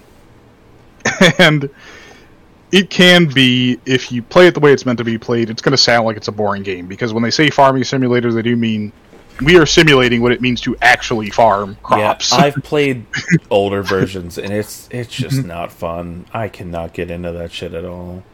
Well, one of the new things they added to this game, though, was production chains. So what you can do is you can set things up. For example, instead of saying, okay, I harvested a bunch of canola, and now I want to turn that into canola oil. Well, there's no way to do that. You would just sell the raw canola. Well, I can actually literally buy and build a canola oil factory on any piece of land I own, deliver all my canola there, they can produce canola oil, and I can sell that for even more profit than just the base canola itself. And you can set up these massive production chains all across the map by buying more land from other farmers and just going completely crazy with it. There's even an achievement in the game for buying all of the fields on a single map. That being said, they've also added other tools. Your plow now can, if you buy a plow, normally you just have a regular cultivator, but if you buy a plow which digs deeper, you can actually use it to combine fields together if you want to. That being said, they've added also a lot of assist in this game, from being able to change how fast time moves, to being able to change how long a month is in the game, to also being able to turn off some of the more annoying aspects of the game. For example, if you don't want to, every 3 harvests, you don't want to apply lime to your fields, you can just turn that off. If you don't want to ever use rolling on your fields, you can turn that off. If you don't want to have to weed your fields, you can turn that off. So you can turn a bunch of stuff off to make the game easier for you to get in at the beginning, and then gradually turn that stuff back on if you want more of a challenge later on, and use more of the tools. You also have contracts in the game where a farmer on your map will give you work to go do in a specific field. And the unique thing about the contracts is you can use the own tools you have at your disposal, or you can just lease the tools from the shop. And this gives you a way of saying, hey, the tutorial told me what that tool does, but I've never actually seen how it works. So you just go and do the job for somebody else, and you immediately have an understanding of how that tool works. Like, I had no idea what a tedder actually did before I used one on somebody else's field. And it just flips grass over to dry it out. Yeah, it's a game that I normally play after I'm done sweating my ass off in Fortnite for several hours, because it's just a chill game. You can even hire AI workers to do some of the work for you. You pay them money to do it, but you can jump in one of your tractors and attach a tool to it, drive it over to a field, and say you want that field cultivated, but you don't want to drag that cultivator through your field the 15 or so times it takes to make that happen. You just press B on your controller, and an AI worker will take over that job for you. And since I've only got 3 fields, I rotate between 2 AI workers and myself, all doing a job on different fields, and that speeds up the process immensely. But that being said, it's a chill game if you really are into farming, if you're one of those people and really want to learn how farming works. There are, believe it or not, there are YouTube channels centered around Farming Simulator for some reason. You can go ahead and play it that way. The other simulator game I played in there has been out for a long time. I tried it a couple of times, never really got into it, but it's Cooking Simulator. And I got back into it because I do like cooking in the real world.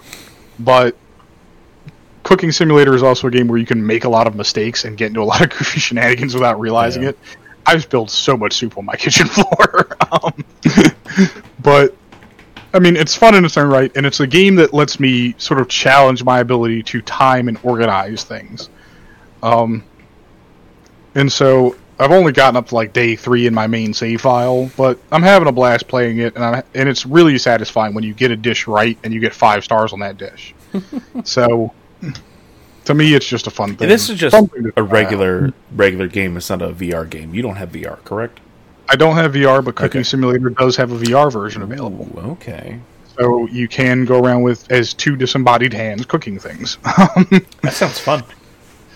But yes, it does have a VR version, and the VR version, gives you that extra level of immersion and control over what you're doing. But of course, it's VR, so it also makes it that much harder to play sometimes. Yeah. But yeah, it's just fun game. Fun games. I'm having a good time playing recently. All right, Nate. So much. This is a long fucking episode. I'm gonna try and get through so much of this as fast as possible. First of all, the dumbest shit on the planet. Morbius is a enjoyable movie that's horrible. The internet has memed it so hard that Sony was dumb enough to put it back into 1,000 theaters, which resulted in it making, I believe on Friday, $85,000. Yes. Which is less than, I believe, the most recent Harry Potter movie that also isn't doing. I mean, it's been out for months now. Wow, what the fuck? I made a joke tweet the other day where I'm like, what are we trying to get them to just spend the money to realize that they've lost so much money that they need to sell Spider-Man to Marvel? Fingers crossed. I mean, to put this into perspective, you release a movie in 1,000 theaters, you only gross $85,000. That means you made $850 per theater you put it in. That's fucking sad. And then compare that to Top Gun Maverick, which released on the same weekend. That movie grossed $25 million on Friday. According to Kim and Becca, is a great movie. I won't see it. I have no interest. Star Wars, back on Star Wars, and we were talking about Back to Tanks, announced and showed off the first trailer for Star Wars Jedi Survivor, the sequel to Star Wars Jedi Fallen Order, right? Yeah. Yes, we're continuing the saga of Cal Kestis. Hey, and Beatty. Yes, anyone interested? I hate it because it's not my kind of game. I don't like. We've talked about this. I'm not a Soulsborne kind of guy. But I want to know the story, and I'm excited to hear more of the story. And we have an unknown possible Jedi that's just floating around in a back to tank. He's got no bottom half. I think he's missing an arm. I don't fucking know. Looks cool. No gameplay. I don't believe any gameplay yet. No gameplay was shown off, but is it a 2023 release date, I believe? I believe it's a 2023 release date. Yeah. And even if you don't like Soulsborne games, this combines Soulsborne with Metroidvania, at least the first game did, very well. It tells a compelling story. And Star Wars, yes. It tells a compelling story. Gives you a whole new Jedi in the canon to deal with. And even if you don't like Soulsborne, I'll say I don't like Soulsborne games, but this one I really, really enjoyed and just kept playing. Because the punishment on death isn't as severe as other Soulsborne games, and it does have difficulty selection, so you don't have to play it on Dick Puncher mode. Yeah, so. This is also by the developer of the Titanfall games, correct? Yes, it's by Respawn Entertainment. Yeah. So, which it also you definitely see in the wall running. Yes, well, as terrible of a company as publisher as EA is, it is giving EA is sort of showing that they are willing to invest in these studios that they bought into also making story driven single player titles instead Yeah. of just we need more multiplayer stuff because we need to drive microtransactions. Well, I mean, Respawn also does Apex Legends, so I think they got that covered too. They're like, hey, you're making us a shit ton of money off of Apex. Go ahead, do your thing.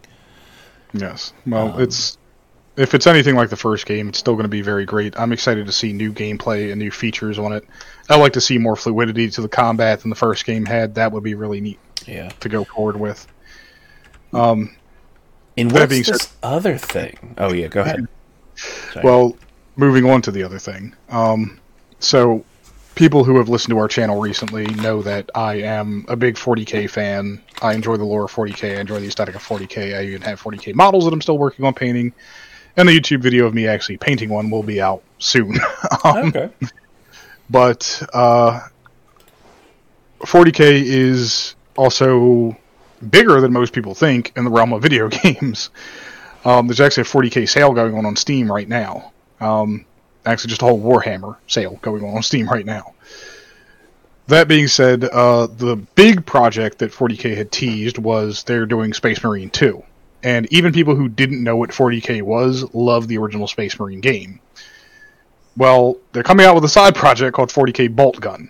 Now, to give you an idea of what a bolt gun is, Space Marines in the 40K universe and some others use weapons which are referred to as bolters or bolt guns.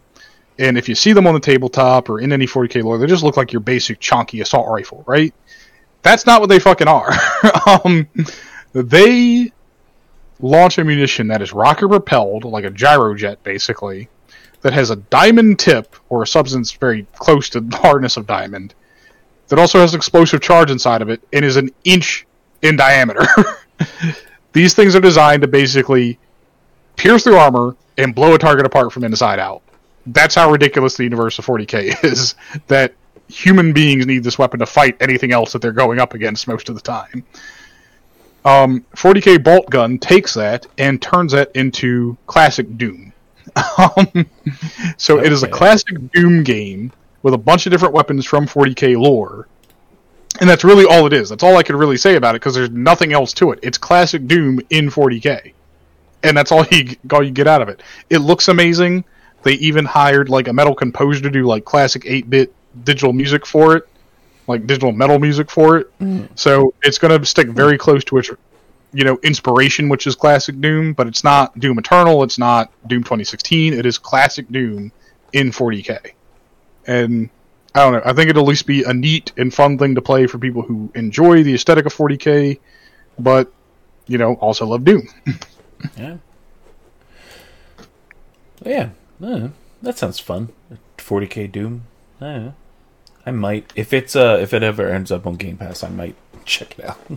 Yeah. All right, so obviously there's one smaller thing and then two bigger things. One much bigger than the other. But hey, we got our first IGN got our first look at Sonic Frontiers, the new upcoming open world Sonic game. What I have taken from it, they've done some regular general gameplay of like traversing the worlds, or the world that we've seen, and then combat. It's very pretty. I like the look of it. I enjoy the combat. The combat seems interesting and different from anything in past Sonic games. Much more like actual fighting instead of just, hey, jump on this guy. There's like puzzles set up throughout the world, which make me think of the Korok puzzles throughout Breath of the Wild. But overall, from what we've seen, I'm not sure if the world that they showed is like the actual end game of what's coming out, or if it was, hey, this is what we're showing as like the demo first look world. Because it feels very empty in almost like the test world kind of thing. Like, I'm really interested in this fucking game, and I want to check it out, but it seems... I'm really hoping we actually get an actual game. Like, hey, here's a level 1, or here's world 1 kind of playthrough. Because it just seems I guess demo-y, testing. Yeah, I have it saying testing area. It just seems off. It does seem like a test environment. The only thing I can really say about the look of the test environment is, and this goes out to anyone who works on open world games, please stop making your maps look like the Silent Cartographer from Halo. Oh, and that goes out to Halo as well. It really does. Yes, and that goes out to Halo as well, because you know what you did with Infinite. So made one giant Silent Cartographer level. Yes, like, please stop making it. I get the idea of, okay, there's nature here on a forgotten world and also hidden technology. I get the appeal of that, but do it in a different style, for the love of God. Yeah. And also, I guess to the people working on this game, please make Sonic faster. He moves far too slow in this. I will say, so I think we talked about it. I think you actually stopped by my house after I was watching something about Sonic animation, and the new game does play into the multi-step process of like starting at the slow walk to the jog to the your arms are swinging, going faster to the arms Naruto style. Yes. And I like that. I like the look of it, but it doesn't seem fast. You still don't feel like you're moving super fast. Well, unless you're like grinding on a rail. Yes. It's that Sonic Adventure type of speed, right? Yeah. But in Sonic Adventure, you had these cool linear levels where you really got to unleash that speed you were looking for. Yeah. And that's what I'm hoping they at least introduce in this game. Really, I would say to any developer who works on the Sonic game from now on, take inspiration from Sonic Adventure, because people love those fucking games. Even though they're broken and janky as shit. Yes, even though they're broken and janky, reduce some of that brokenness and jankiness. I'm looking at you, fucking Sonic Colors. And they patched it.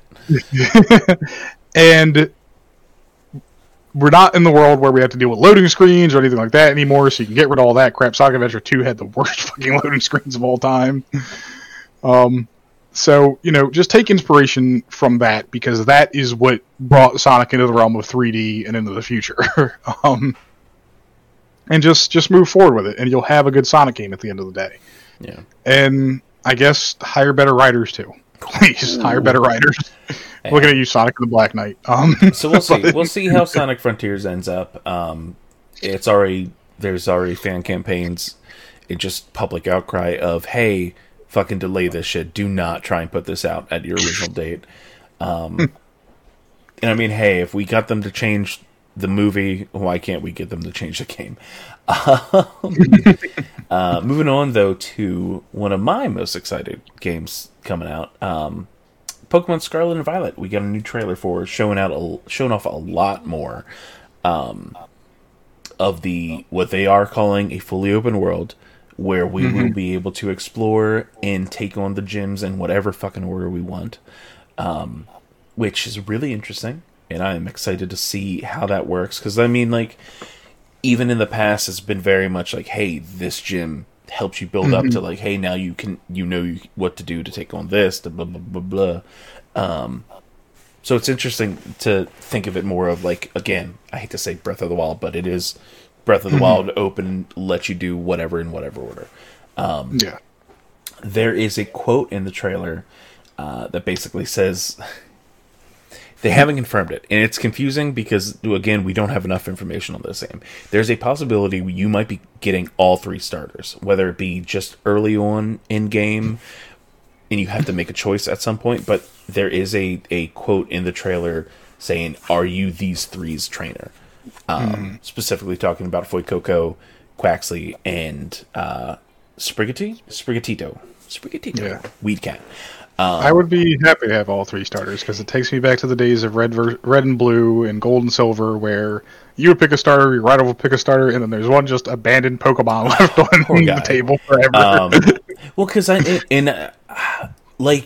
my mind always goes to Pokemon Yellow, where, yes, you start out with Pikachu. You basically play as Ash. You get Pikachu, and then you eventually get all three of the starter Pokemon as well. Yes. And that seems really fun, and I like the idea. And if not, at least make it so you can actually fucking get the Pokemon. Because, hey, guess what? These aren't the only the only versions of these fucking starters. They should still exist in this goddamn world. Well, that was always a weird thing about the OG Pokemon games is Professor Oak gave you no inkling that the Pokemon he was giving to you as starters were like rare, right? But then you slowly come to realize throughout playing the game, these are the only Pokemon of this species in the entire world right now. No, there are no other Charmanders and Bulbasaurs because, I always had Squirtle. But yeah, they showed off what looks like improved character creation, and by that I mean more than one hairstyle. Because in more recent games, they basically gave you the boy and girl with 4 different skin colors. Yeah. And then literally one haircut. And from what we've seen in the trailer, it looks like there might be a little bit more diversity to that, which would be nice. It's only been fucking 25 years. But with that comes also multiplayer, which, again, not much information besides the fact that you can play up to 4 friends, play in the same world up to 4 friends. If that's actually a feature that may bring me back to Pokemon if it's online play. Yeah, I don't know how it works. It looks like that you can quickly trade with people and all that kind of stuff. There's part of me that still really wants them to bring back the Wonder Trade system, because I like just throwing out my bullshit Pokemon and getting cool things in return. 8 billion Bidoof in Wonder Trade. One thing that we're getting, obviously, we're used to certain Pokemon being type exclusive, including later on in the games, the legendaries. We are getting different professors depending on the game. And as I have them listed, you have Hot Cave Woman, who has fangs, and that's in Scarlet, and Violet gets Hot Future Man. Currently, the theory is that they are most likely, just based on their looks, they're possibly the villains of the titles. I put it here, as we know in many anime, hot equals evil. But with that, obviously, you have the futuristic guy in Violet and the Cave Woman, obviously, past version for the other professor. In Scarlet, there seems to be a past and future theme going on, including with the legendary names that it's Koraidon and Miraidon, which the first parts of those names mean future and technically past, but it's like time in memoriam or some shit like that. Well, Mirai does mean future, so yeah. Karai is the time in memoriam, which is, hey, it's so old that we don't have recorded time of it or recording of it. Well, you already know which one I'm getting, so which one are you getting? I actually don't know. Scarlet. Okay, good. For Hot Fang Woman? For Hot Cave Woman, yes. Okay, cool. I'm getting Violet because I want... It's not even that. I'll admit, when they showed off the Professor for Scarlet, I'm like, ooh, fuck. I'll take the Silver Fox Professor. But no, 1, Violet looks cooler. 2, I like the future legendary more. Even though people have been pointing out he kind of looks like a dick. Have you seen those pictures yet? Yes, okay, good.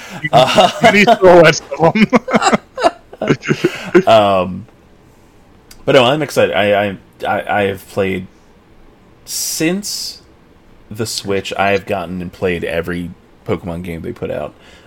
There's a good chunk on the handhelds that I stopped just because, again, old eyes. I'm an old man. It hurts to look at a tiny screen. So these are basically Chinese dragons in Pokemon style. Yeah. Another thing, we got 2 new Pokemon. I think just 2. Right? Just yes. 2? I'm like double checking through my mind. Yeah. We got Lechonk, who is a little pig dude. And Smoliv, who is literally just a small olive. And I say small olive, technically he's a giant olive if you think about it. Yeah, he's a giant, but he's also just the most adorable thing. He's so sad all the time. And it's funny because I was looking this up earlier, and I remember seeing it on Facebook and did not know this was a product I could actually purchase. Small? But it is. Not Smoliv. I mean, people have made Smoliv plushies. You can go on Etsy and find a million people crocheting and making plushies of Smoliv. But one of the best things ever is an artist made a design for Smoliv Garden. And you can now buy this on a t-shirt. So it's Smoliv Garden with a little crying, nervous Smoliv. And Please send that to me, because Kim was gonna want that. And it says, when you're here, you're small. So I'm going to go ahead and put this in the podcast chat for you. Okay. So the last thing that I want to mention about what we got in this trailer, because it really was just a trailer. It wasn't like a Pokemon Direct or anything like that. Cool thing. Toby Fox from Undertale in Deltarune has composed the field music along with a couple other songs that will be in the game. In the trailer, you get a little bit of that in there. But as somebody that doesn't like the game of Undertale, but the music is fucking awesome, I'm excited. I love that. I think he's done some in the past. I think it was he did some Smash Brothers Pokemon music, I believe. So I'm excited to see or hear that in the future. That'll be later this year. But hey, enough of that. On to the main thing that happened. We are officially in and have already begun not E3 season. Yes. Which, by the way, hey, guess what? Starting Thursday, you can come out and check us out online, doing that fun stuff, covering that live. But this past Thursday, we got the Summer Game Fest State of Play. It really was like a Summer Game Fest official PlayStation stream, which covered a good bit of games and some things that I am extremely excited about. So we're just going to run through all this fun shit. I'm actually going to cover the quick things at the bottom. I just realized that, and then come back to everything else. Ooh, what the fuck did I just do? So obviously we got PSVR 2 coming out soonish. With that, they announced some, or confirmed, I guess, some titles that are coming, including the Resident Evil 7 port, the No Man's Sky port, Chapter 2 of Walking Dead: Saints & Sinners, which I've heard good things about. I've seen some videos. It actually does look really fun. And the side game of Horizon Call of the Mountain, which you do not play as the main character, Aloy, but you do meet her at one point, from what I've read. It looks fun. Looks like a lot of exploration. You get to climb mountains and shit.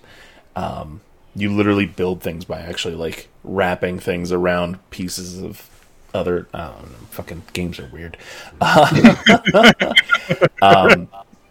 We got some indie games, including, most importantly, in my opinion, the Tunic port, because people now on PlayStation get to play Tunic, which, if you haven't, it's fantastic. It's on Game Pass. Season, A Letter to the Future, which we've seen a little bit before, I believe. Basically, you play as a person that is exploring and interacting with these people, taking pictures, learning, supposedly to do something with the future, like to save the future or some shit. I don't 100% know. It looks like I'm going to cry by the end of the game. That's what the game looks like. Eternights, which is it's both a action anime-esque game while also being a dating sim. So straight up your alley, right? I mean, absolutely. I think there's a screenshot. You give me an otome where I can fight people in it, I'm ready. There's a screenshot of, like, hitting a right bumper to hold hands. Hey, man. That's the one thing that's missing from all romance games is QuickTime events. There you go. And the last one that they announced, which seems really fucking weird. So think of... Do you remember My Name is Pedro? Is it My Name is Pedro? Yeah. My friend Pedro. I don't fucking remember. Where you're, like, running around, jumping around, shooting all that shit. Well, mix that with Tony Hawk Pro Skater, but on rollerblades. And you get Rollerdrome. which is a game I don't think anybody expected, and it looks incredible. Are you pulling it up and checking it out now? I'm looking at it. Okay. I enjoy it that they're doing a cel-shaded art style in it that looks really cool. Yeah. It's like Jet Set Radio with guns. It's fucking awesome. I love it. I'm very excited to check that out. Hopefully, I don't know if that one was coming to PC as well. Most likely it is. In all honesty, just about everything that PlayStation announced is coming to other things besides PlayStation, except for one thing. I'll actually probably end up enjoying this more than My Friend Pedro, because My Friend Pedro, don't get me wrong, it's a fun game, but the control scheme makes it really difficult to play well. Yeah, especially later on when you have multiple things. I love the way you can like throw a pot, hit the pot, and like ricochet bullets around. That was awesome. But Yes. but yeah, some cool stuff like that. I'm going through the smaller things, so ignore the fact that none of this is in order on the list. We got a date for Stray, which is the game where you play as a cat in a world of robots. Did we get any more information about how that game plays? God, no. But we're still a cute fucking cat in a world of robots. Teased for so long. 2020. First tease was 2020. So not too long. But yeah, that'll be coming out July 19th. It is also coming to PC, which means I get to play as a cat in a world of robots. Big thing for not so much me, maybe not even you. I wish we could get Dave on this shit because fucking Street Fighter 6 looks good. I don't remember if they put a date. I don't have it typed down, so most likely no. But we got some gameplay online. You can find that it has been confirmed for both Xbox and PC as well, thankfully, because I believe Street Fighter V was initially PlayStation only, correct? Yes. Yeah. But in the gameplay, we got... they announced real-time commentary feature, which seems interesting. I don't know how that works. I feel like that's something... I mean, we've had that in... We've had Madden. it in sports titles forever. And Yeah. while the commentary is interesting and neat to have, the thing is you get to a point where a lot of the lines are just recycled. Yeah. So they introduced a new drive system, which is basically this game's version, because I know they're in the more recent versions there were other not drive gauge, but a gauge where you could do special attacks. In this case, it's you perform 5 techniques to enhance either your offense or defense.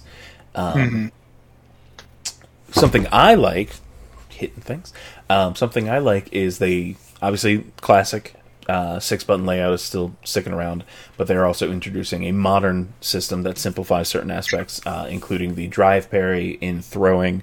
It's kind of the way I looked at it is it makes me think of Blaze Blue, where there were the specials that you could do the input for, or you could just literally hit a button and it would do the special for you. And as somebody that sucks at fighters, I like that. I like the idea of that. I mean, I'm pretty fucking bad at them too, and the one thing I can never pull off consistently ever in Street Fighter, everyone claims to me it's a super simple move to do. Hadouken? On a controller. No, a Hadouken is easy. I mean, quarter circles are simple and easy to figure out. It's fucking Shoryukens I can't do. Oh. Because no matter how many times I believe I am drawing a Z on the controller, apparently I'm not doing that. So, which is really weird because I can do it perfectly in games like Skate, which literally tracks all your joystick movements. So, yeah. But I just can't seem to do it in this game, and I'm glad that they have this because it's a way of getting people who may have always wanted to try a complex fighting game like Street Fighter, but maybe felt that they couldn't do those combos or didn't want to really put in a ton of work to learn those combos. It gives them a way to introduce them into Street Fighter and still have fun with the game just in a simplified fashion. And I guess a good way they could really go for online play is this, is separating those classic players and modern players into 2 separate pools, so there's no complaints from the classic players that the modern players are whooping their ass because it's just too easy to pull off special moves all the time. Yeah. On top of that, they also showed a little bit of the Battle Hub, which is mostly just a venue for online matches. But they also talked about World Tour, which is more of a story mode where it's not just your normal one-on-one fights. It looks like it's more you are actually exploring the world of Street Fighter, which seems really interesting. I'm excited to see what that's about. that kind of draws me. I've never had any draw to a Street Fighter game, but the idea of putting that kind of aspect into it seems interesting. And the last thing is, if you remember, the original Street Fighter logo for 6 was fucking horrible. It was just like an octagon with SF and a number 6 down the corner. They've updated it to this fun shit. Mm-hmm. See if we get that to play over from the beginning. Oh, why are you not? Why do you want to be a piece of shit right now? How did you go from playing to not playing? Yeah. My favorite thing about this logo is literally just the fact that at the beginning it is 6, VI 6, and then when it connects, it does the boom, turns to the 6. I love that. I don't care what anybody says. That shit's fucking cool. Well, I think what people were missing was sort of the original Street Fighter always had this sort of street art font that went with it. And that's kind of missing from the new logo. Even in the newest iteration of it, it's kind of missing from that. But you do get the graffiti on the logo itself. Things like that. But then again, Street Fighter was never, really a street art or hip-hop influenced game in the first place. Yeah. So that was the Def Jam game. Yeah. So yeah, I weirdly excited about Street Fighter. They ended, man. I'm obviously leading up to what I think is the best thing. I don't fucking care what everybody else in the world thinks. The end of the presentation ended on a new look or more in-depth look of Final Fantasy 16. XVI. I think we already knew about it, but it's definitely no more steampunky. It is back to that medieval fantasy, like we talked about earlier. I told you, pin in it. No more Magitech stuff. It's going to be back, or still in that more modern combat style that they've shown off. You've seen recently in obviously Kingdom Hearts in general, but Final Fantasy VII Remake, which again makes me interested. And from what they've shown off, it will involve combat against I put in here giant creatures of the universe. The summons that people have known: Ifrit, Bahamut, Odin. My mind's there's one. Shiva. Yeah, Shiva. That's the one. I know there's one in there. It's funny though because the music in the game or the trailer, it was like this is 100% One Winged Angel bullshit where it's like Sephiroth. They literally in the song it's just them saying the names of the characters. I'm like, oh, okay, I'm used to this. It looks great. I love the idea of going back to the medieval setting. I like the steampunky kind of shit, but like I feel like we've had 4 games of that at this point. They keep trying to do this thing where it's this with Final Fantasy. If we go back to like 13 was very much more futuristic style than most Final Fantasy games. So it was almost a cyberpunky-esque kind of thing with some fantasy elements thrown in. Which one's the one with the boy band? Was that 13? That's Final Fantasy 15. Fuck, I don't remember. There's too many goddamn Final Fantasies. Yeah, 15 was the boy band. 15 tried to bridge this line between...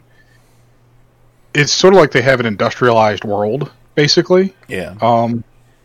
There's big cities and factories and stuff like that, so more akin to what the aesthetic you saw in Final Fantasy VII, but then also these big areas full of nature and, all kinds of things like that. The technology in the game was literally called Magitech, and it was this idea that you could take the magic that existed in the world, combine it with technology to make weapons, more or less. Yeah.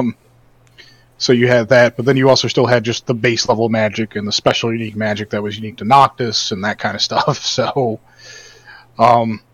you had a lot of that. The summons in the game were rumored they were, I think, called Titans in Final Fantasy 15. They were just part of the world's lore. I do remember that, yeah. Very powerful creatures that even to summon you basically had to go through a trial and earn the respect of in the first place. So, a lot of crazy stuff in there, but I am glad, like you are, that they're going back to a more medieval approach to the game. I would like to see just basically high fantasy in my Final Fantasy. I want to see, knights and armor and swords and princesses and mages and shit like that. Kind of where we started off with the series, yeah. Yeah. It looks great. It's coming out summer, no specific date, but they're saying summer 2023. Yeah, right. Just because it's a Final Fantasy game. When was the last time a Final Fantasy game actually hit the original launch date? But no, it looks great. I'm excited. I know a lot of people are super excited. One of the two final things, they finally officially announced Resident Evil 4 Remake. And as somebody that has, really only put much time into Resident Evil 4, and because of that, it is my favorite Final Fantasy game, or Resident Evil game. I'm so excited. It looks fantastic. It looks like we're going to be able to... I mean, if it's anything like the most recent remakes, it's going to make everything smoother. I'm annoyed that we didn't get to see the sales dude. The what are you buying? What are you selling? But it looks great, and it's not PlayStation exclusive. It is coming to Xbox. It's coming to PC on March 24th of next year. Well, everyone's super excited about, Ashley coming back because the actress who is her face model is really cute and so on and so forth. But people apparently forgot that Resident Evil 4 has some of the most terrifying creatures to ever exist in a Resident Evil game before. The Regenerators and the Iron Maidens. So get ready for full HD versions of that. So it's funny you're talking about how terrifying that stuff is, because alongside the remake, they've also announced that there is not specifically a full VR version, but they are working on VR in the world of Resident Evil 4. Not many details. Literally was just like, hey, we're doing VR. Which is fucking awesome. I'm excited for that. Will I get it? God, no. It's terrifying. But the most important thing, because this is us. This is to us. To Spacetime Taco. To me specifically, Time Lord Burrito. The most important thing that was announced. Spider-Man Remastered and Spider-Man Miles Morales are coming to PC. Miles Morales later in the year, in fall. Spider-Man Remastered specifically August 12th. The best part about this news is that Insomniac specifically stated that Spider-Man would always stay an exclusive to PlayStation. People are saying that the reason why it is now on other things is because Spider-Man isn't here. Spider-Man Remastered is coming to PC. So it's a loophole. Spider-Man, PlayStation 4 Marvel Spider-Man, not coming to PC. Spider-Man Remastered. I'm as happy as I can be about this, because at the end of the day, I understand that people who like PlayStation are going to like PlayStation, but for the life of me, I cannot bring myself to buy a PS5 right now, just like I couldn't bring myself to buy a PS4 at launch. Too much money. It's money, and it's a lack of titles that I'm not already playing on other things anyway. Yeah. With Horizon Zero Dawn coming to PC before, I am hoping and excited for Horizon Forbidden West eventually coming to PC. So God of War's on PC at this point too, correct? God of War is on PC, yes. Yeah. So at this point, the only games that I gave a shit about coming out on a PlayStation 5 or 4 are all on PC right now, or will be by the end of the year. And that is nothing against PlayStation. Again, I'm not calling us Xbox fanboys, as Xbox owners, we play all of the Xbox titles on PC because it's there. Everything that Xbox is putting out is coming to PC. That's been part of their thing for the better part of, for the entire decade so far, since we're in 2020s. But yeah, I have no need for it. I have no money for it. And the version that I want of the PlayStation 5 never fucking comes back in stock. I want the digital. I don't need the disc version. Well, the thing is it's just hunting down the console has become exhausting in its own right. Yeah. You have to have the money for it, and I cannot, despite the money alone, I can't justify, there's no value in it, honestly. I mean, I get it. What I've said before is, the draw for PlayStation was the exclusives.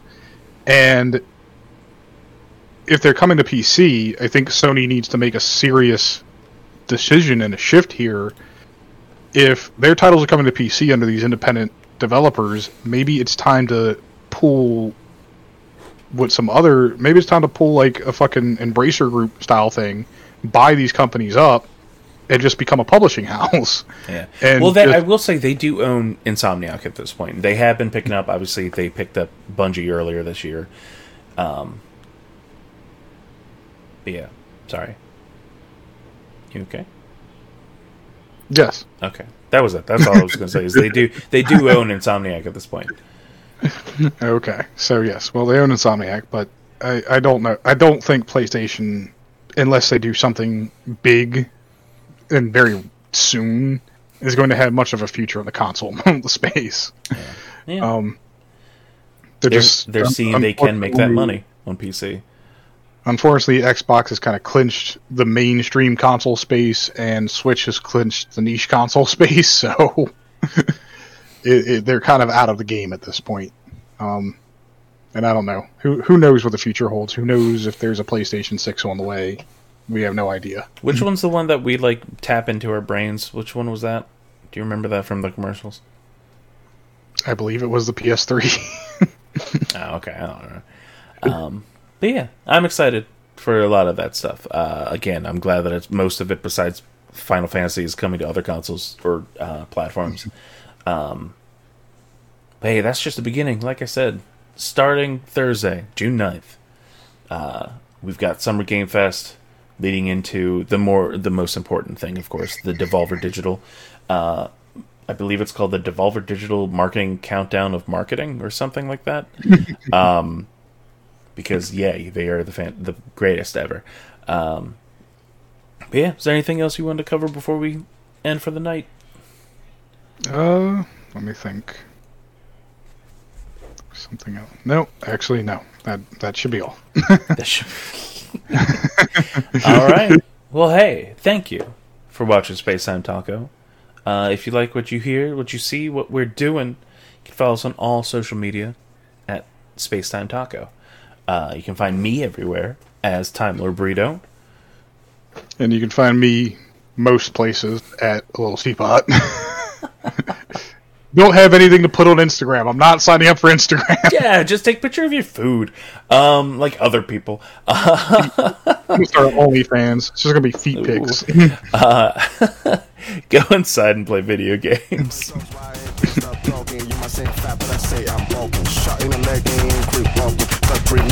Stop talking. Like I'm outside, but I got work. I'm out of place like a damn lost boy.